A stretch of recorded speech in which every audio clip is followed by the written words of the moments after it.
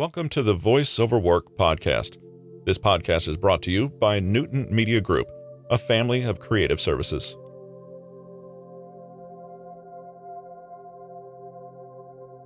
On the podcast today, we'll take a little deeper look into a book introduced in a previous podcast with a chapter-by-chapter look at Chapter 1. Accelerate Your Expertise.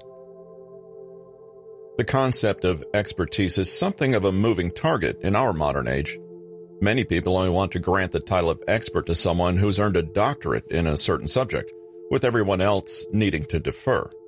Others assert that expertise is the opposite of academic knowledge, and instead comes from first-hand experience, so-called street smarts. Luckily for us, the reality is far different. Expertise can be granted, earned, or bestowed in any number of ways, which is a relief for most of us. But however we define expertise, it's clear that we all desire it. We know it's something that has the power to command respect and attention. We think that if we have enough of the right kind of expertise, it can change our lives and make us rich. This leads us to sometimes think that if we don't have expertise in something useful, our lives will be meaningless and empty, and so on. It can bring us to our highest highs and lowest lows. Regardless of whether or not this is true, the importance of having an expertise or two can certainly move you forward in life in tangible ways. Let's break down what expertise is for the purposes of this book. Expertise can generally be defined as the mastery over a certain field, skill, or topic. A bartender is an expert on alcoholic drinks and small talk with customers, while a pianist is an expert on musical rhythm and hand-eye coordination. A construction worker is an expert in working with power tools and estimating amounts of lumber and cement. It doesn't matter if people have acquired their expertise intentionally or as a byproduct, their skills help all the same. You may not yet be an expert on what you want, but that's what this book is for. It's to take you from point A to point B, where point A is the initial awareness of an intriguing topic, and point B is a level of mastery that outpaces that. Chapter 2. How to find, intake, and understand info better and faster. The first step in developing expertise always involves information. You're either searching for it, obtaining it, synthesizing it, or using it. Information is the currency of expertise. Fortunately, we live in times when information is almost ridiculously easy to find, thanks to the internet. This ends up being a double-edged sword, however, as you'll inevitably find it difficult to discern what really matters in your quest for expertise. Instead of devoting your time to learning, the quest sometimes becomes identifying what's important. You have to find that information among all the useless data that you don't need. Imagine a detective looking for clues to a crime that happened in the middle of a small town, but using crime data for the entire country to get to the bottom of it. It would be a fruitless pursuit. But it's not enough to just have a wealth of information at your disposal. To be of value, information has to be processed, analyzed, and fully comprehended. Just as learning a new skill takes repeated practice, taking in new knowledge requires exercising your mind. This chapter will guide you through the practice of gathering and handling information, from knowing absolutely nothing to becoming an educated expert. It's about how to deal with the most valuable resource experts can possess.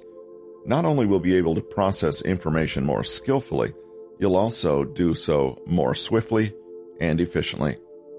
That's where we start with the first section. The research process from A to Z.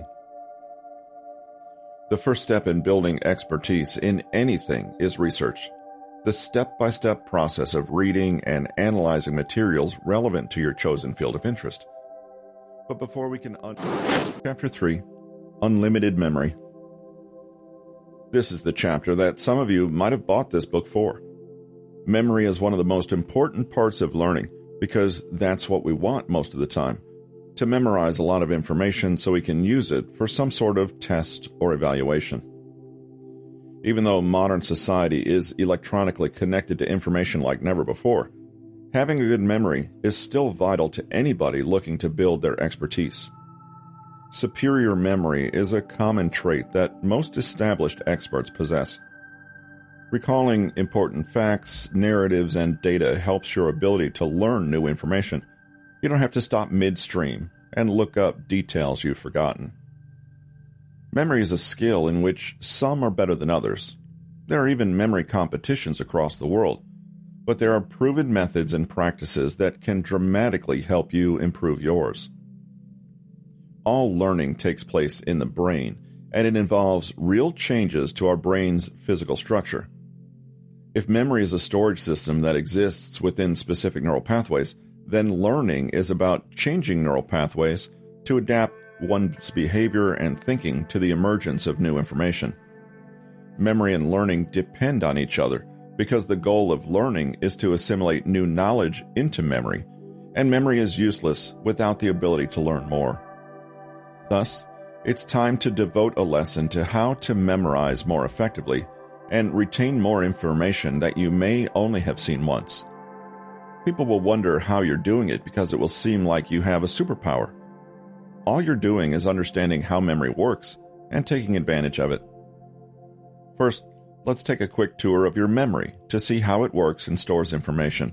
That way, everything we're doing can make sense in the grand scheme of our brain. Chapter 4.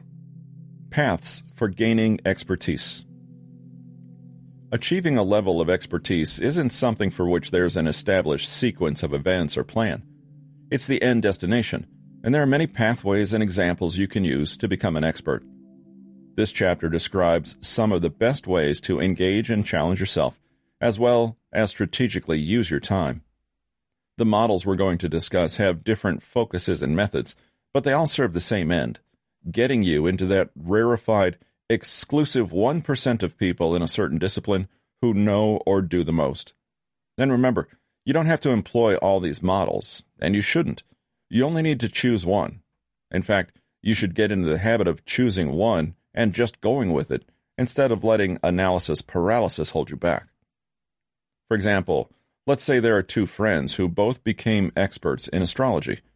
One obtained their expertise by following the actions and study path of a role model, a well-known astrologist whose work is easily studied and traced. The other poured through a series of books and charted their course through mind maps. These ways of getting expertise are structurally different, but they're both valid directions to take. Neither is wrong, and the best path for you is the one that works for you. Follow the leader. Consciously or not, all of us likely have a role model we've admired and respected in a certain field. A great way to start building expertise, therefore, is to follow the direction of what's more generally called an exemplar, a person in a given discipline who stands as a role model for you to aspire to and learn from.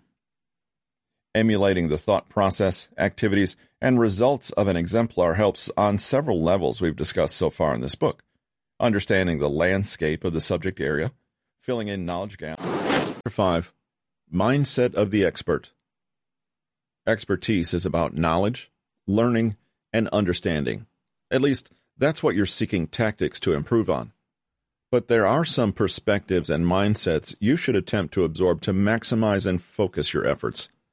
Actions begin with thoughts, and we should ensure that we have the proper and most productive thoughts to aid in the long process to expertise. A mindset is the mental attitude you have toward learning and gaining expertise, and this chapter contains some particularly useful thought patterns that all top-level experts possess. The first mindset to embody is the mindset of realistic expectations. Realistic expectations. Expertise, despite the methods in this book to speed up its acquisition, is not a short path. It's not an easy path either. Depending on what you choose to seek expertise in, it may take years. Put simply, if you don't understand that it can be a marathon, you won't make it very far. We need to set realistic expectations of our own skills and talents and how they translate into gaining expertise, and ourselves, how quickly we can progress and advance, and simply how things will turn out in the future. Most of the time, our expectations are too optimistic. We have an ideal picture of what we want to accomplish, usually based on seeing a perfect example of it made by someone else. Bob finished that path in just 3 months, so that means I can too. Notwithstanding the fact that Bob has 5 years of relevant experience that I do not. Even though we realistically know that years of practice and work went into Bob's example, if we try to make it just once and fall short, we can sometimes feel defeated. It doesn't make a whole lot. Chapter 6. Expertise rears its head.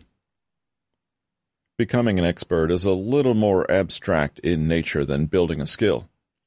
Any how-to book for developing knowledge, such as this handy guide, probably won't have instructions as explicit as, say, a car repair manual. Sometimes with expertise, it's not one thing that you can necessarily point out. It's a feeling of confidence and mastery when you're thrust into certain situations. That's why we're taking a deeper look into the various ways expertise rears its head in this chapter.